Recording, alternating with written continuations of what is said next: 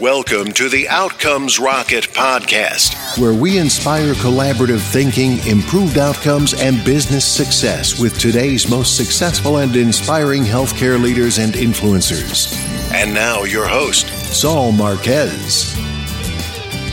Welcome back once again to the Outcomes Rocket podcast, where we chat with today's most successful and inspiring healthcare leaders.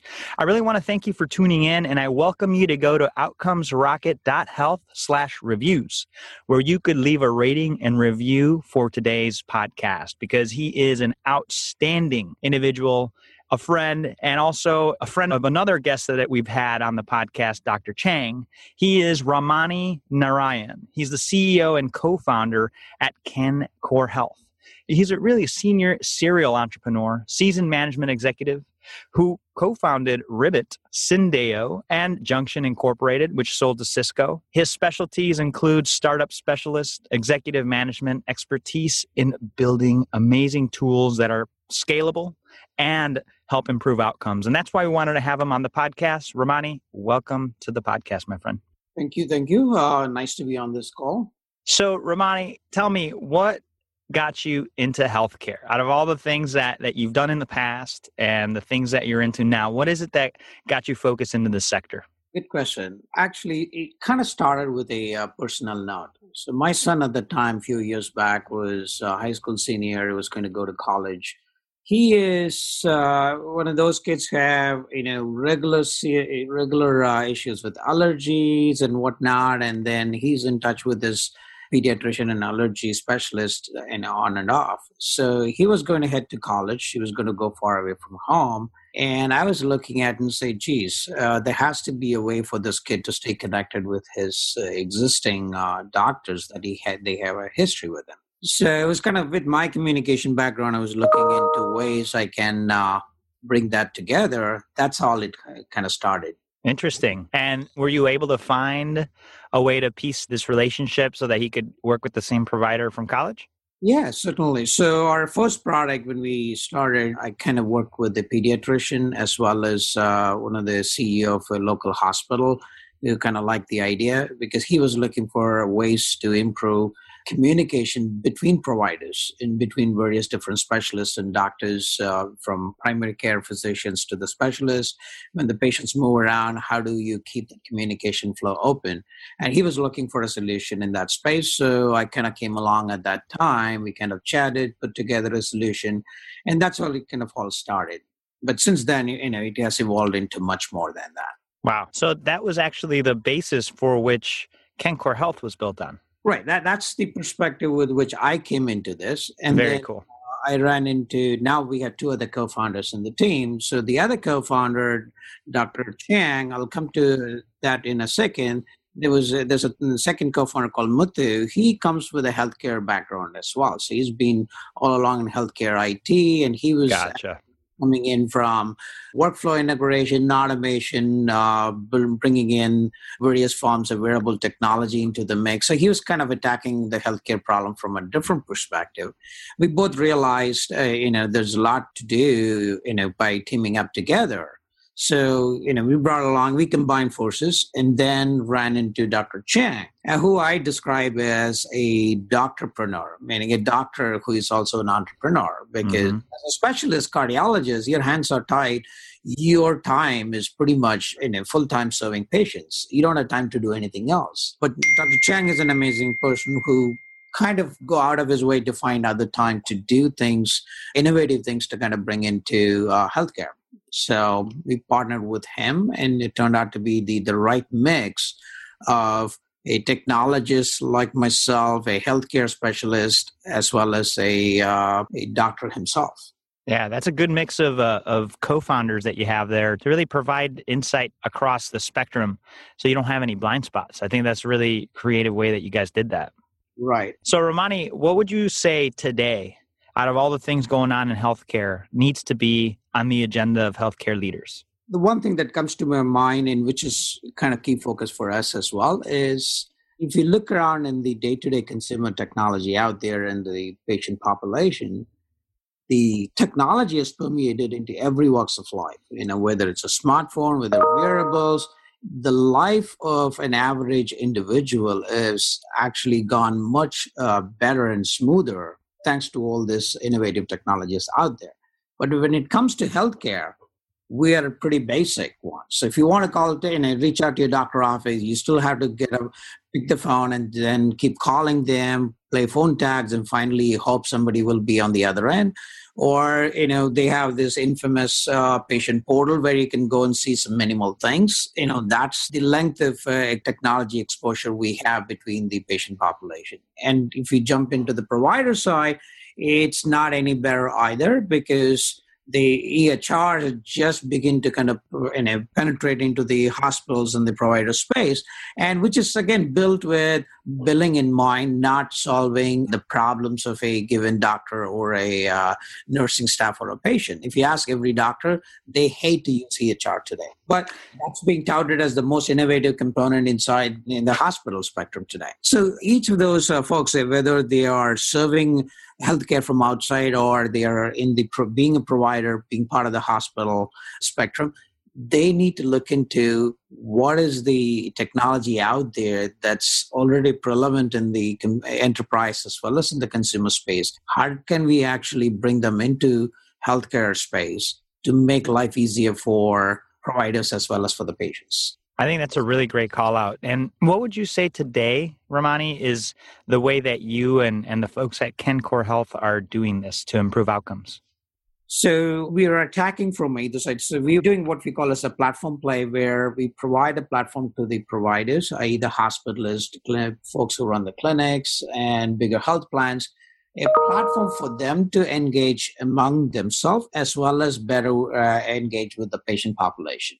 So that we don't actually go reinvent the wheel. We bring in the existing technology which is out there. How can we take that, make it actually play in the healthcare space, meaning make it compliant, make it resilient to what are the requirements in the healthcare space, play by the rule, but at the same time make it innovative and give the same exposure that people have with the consumer technology out there today. So at this point, you guys are putting together these dashboards, the way that you filter the data through. Can you walk us a little bit through that and how it's currently being used? Yeah, so let's take a typical example, typical problem that we are solving today. We're focusing on CHF, in cardiac heart failure scenarios. So in that space, what we actually try to do is most of these hospitals have an outpatient clinic where they're trying to stay engaged with their patient population that is detected with CHF conditions. And the idea is by staying connected with them, they can actually avoid unwanted hospital visits. So the process by which they do is the traditional phone calls or education and paper form, all those things they do today, which makes it very cumbersome for them to scale into the population. So we provide them with a platform where we allow the care team, the hospital, to engage with the patients in a much seamless manner. So, for example, we provide patients with what we call it as a virtual companion, SAMI. So patients go home with SAMI, which consists of communication component as well as a vital biometric device component, so that the data they collect, basic data like your weighing scale or blood pressure monitor or pulse oximeter, these data seamlessly move from a patient into a care provider setting through Wi-Fi technology, right? So they don't have to move it down, write it down some piece of paper, remember it, and go to a computer and then have to do the data entry.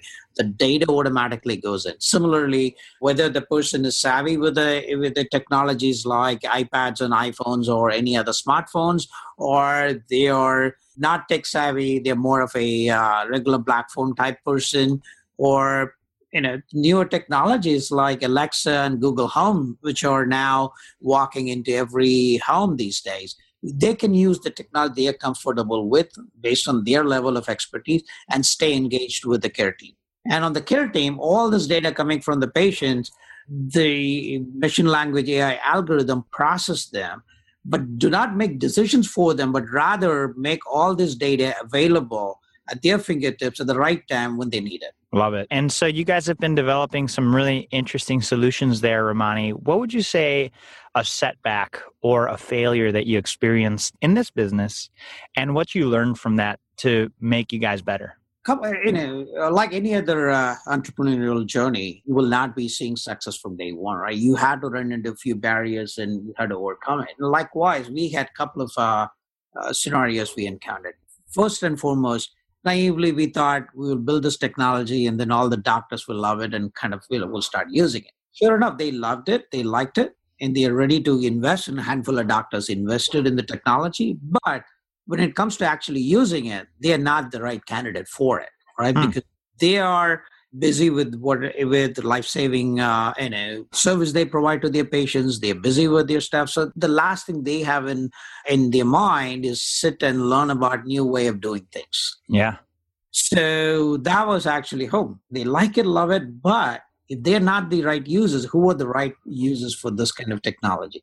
Where do we actually see the major adoption? Turned out with their advice, we found out the real folks who actually carry a lot of these mundane heavy lifting is the nursing staff and the administrative staff that surround these doctor offices, right? So they're the primary targets and the doctors are secondary. So we kind of turn things in a certain way so that our primary focus for people within the hospital setting is the nursing staff and the administrators. That's super interesting, Ramani, because, on the one hand, you think, wow, these physicians think it's great. They're investing in it. They're our user. And then you find out they're not the user. And it's just these little tweaks that you have to make. And you finally realize that the actual end user was nursing and administrative staff, physician assistants, et cetera. And now you guys have tweaked, and have you started to see a swifter uptake? Yeah, definitely. And we're seeing, we're already in a couple of hospitals with this platform, and we're finding the care team loving it because it overall increases their operational efficiency, and the doctors finding that they don't have to again and again say the same thing to every person. So the information is captured, documented, archived, and processed and presented in the right way at the right time so that saves everybody a lot of time and effort. Love it. Ramani, thank you for sharing that. Listeners, it's a journey, and don't think that what you have in front of you is going to work immediately. And if it does, be ready, because there will be another obstacle. And it's being flexible like Ramani and Dr. Chang and his team and that whole team over there has done with Kencor Health. I know that around the corner, they have some pretty big successes. And what is in it for you as well? For Ramani, he took this experience of his son. It was a very personal experience. He was able to put the pieces together. But in doing that, he found an opportunity to do more. And fast forward to today, he's doing some pretty amazing things with this company and helping patients and the staff. So, Ramani, you've done a lot. What would you say out of your entire career is one of your proudest medical leadership experiences to date? If I have to say the proudest moment so far and the journey at Kencor is to be able to go talk about this problem and the solution that we bring to table to the doctors and the hospitalists, and them believing in it and saying, I like it, I love it, and I would like to invest in it. Wow, that's big, right? I mean, that's proof of concept. If somebody's willing to put their money on the line, that tells you you're doing something right. Exactly. That kind of helps us to stay focused on what we do so that we're not actually jumping all over. We're primarily focused on solving the basic fundamental problem and then make sure it is actually gaining traction. Love it. Nothing like getting affirmation of what you're doing by somebody investing. That's like in business, that is the best way to get it. That is true. So tell us a little bit about an exciting project or focus within Kencor today. Yeah, so what we are actually focusing right now is turning our attention towards the patient engagement aspect, because without the patients properly engaged with the care team, you're not going to see the effective results that you're shooting for. And the patients come with wide variety of choices, right? So patients are in different age group, different medical condition, and the social economic status. So how do you actually engage? There's no one tool that will actually, one way of engaging with these patients. So what can you do to kind of get majority of the population engaged? And turned out technology, the lesson we learned in that area was technology cannot be the barrier. Technology needs to play a second role able to kind of enable what they like to do, which is they want to stay connected with your care team and get better. So how do you actually do that? So you got to actually take the solution that you're providing them to their native environment where they are comfortable with. Whether it's a simple computing technologies or a phone service, or even sometimes the family members and the caregivers are the person who are better equipped to deal with the talking to the care team and getting the right medical solution to the patients. So in that journey, we found out that the Amazon Alexa and Google Home like voice services that is actually getting more traction out there is probably a much better tool suited for this aging population with a medical condition, because it's a lot easier to interact with someone with their speed. You don't have to train them or teach them how to do that. And it is also, it doesn't intimidate them to kind of talk to some device like that. But whereas they put an iPad computer in front of them, sometimes it scares them. Plus, technology issues might stop them from actually completing what they wanted to do. So we're actually now working on a solution that will bring the Alexas and the Google Homes of the world into this mainstream patient population to interact with the care team. That's pretty cool. And, I think one of the things, Ramani, that people are afraid of, and especially on the provider side, is, well, if I integrate these technologies, how do I keep privacy up? HIPAA always comes up, and I think oftentimes it's misunderstood. Can you talk to that? Yes, absolutely. So that's actually the third lesson we learned, is when you build something for the healthcare sector, like the enterprise where you got to fail fast for you to get better. Healthcare, that is not an option. You cannot build something hodgepodge and then put them together. You have to have a product that is fully functional, fully compliant before you take it to your potential customer base, because this is a life-saving medical field where there's no room for half-baked solution, because they don't have time for it. Right? Because they need to actually engage with a solution that is going to make them be more efficient and do better than what they're doing today manually. So there's no room for error. So you have to have whatever product you deliver in this space, right from day one, make sure it is compliant, make sure it is fully gone through the audit process that they have set aside. Make sure all the people who are working in that space is well trained to know what privacy means, what compliance means, what is allowed and what is not allowed, and follow the process and procedures. Because startups are usually well known for flaunting all the processes, and they think process is kind of a bad word for them. Slows them down. But that need not be the case, because in this case, if you don't do that upfront, it is not a practice that you can inject late into the game.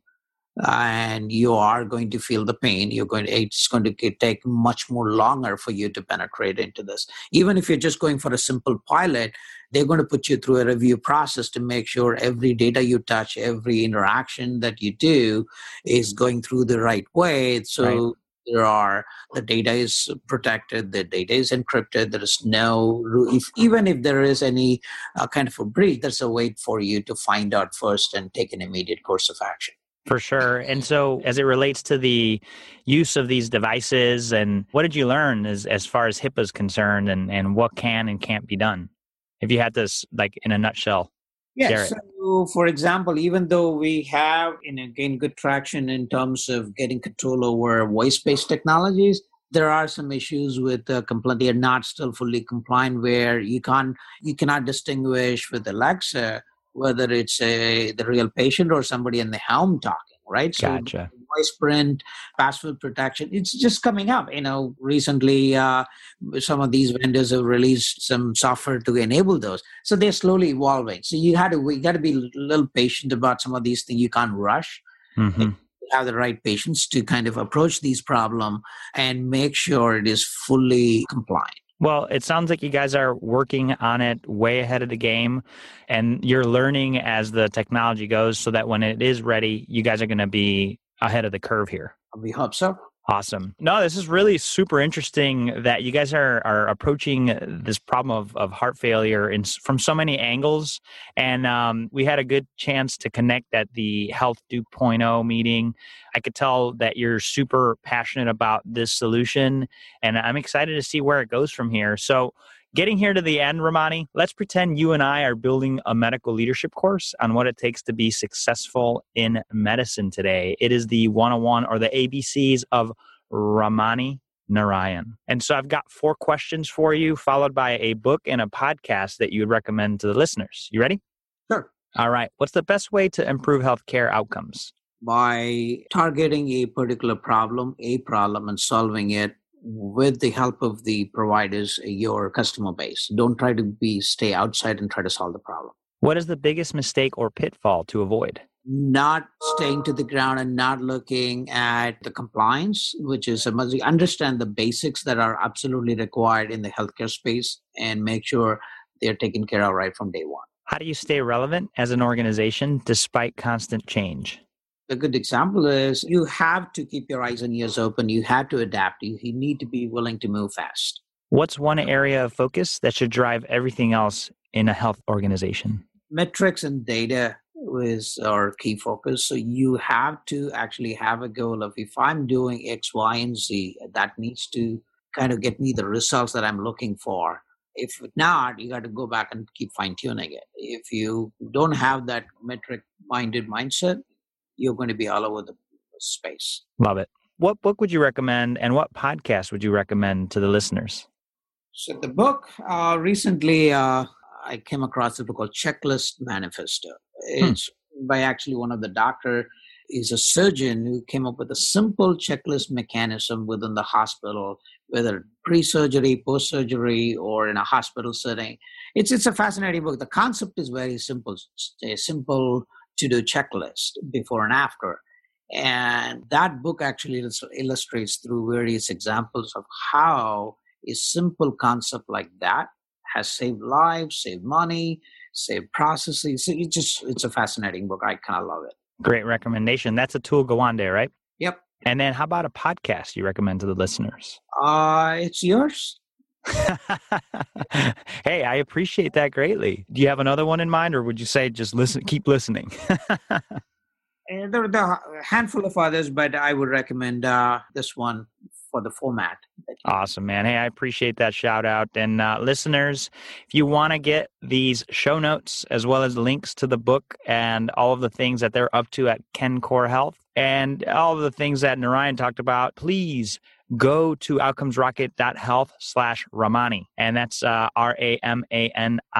You'll be able to get all the show notes and all the details there. Before we conclude, Ramani, can you share just a closing thought and then the best place where the listeners can get a hold of you? The best place to get hold of us is on our website, www.kencorehealth.com. Also, you can follow us on Twitter, KenCore Inc. KenCore Health Inc. is our Twitter ID. So follow us there and watch us out for innovative things that are about to come. Outstanding. Ramani, really appreciate the time you spent with us today and looking forward to keeping up with your success. So take care and we'll talk to you soon. Thank you. Thank you, Saul. Thanks for listening to the Outcomes Rocket podcast. Be sure to visit us on the web at www.outcomesrocket.com for the show notes, resources, inspiration, and so much more.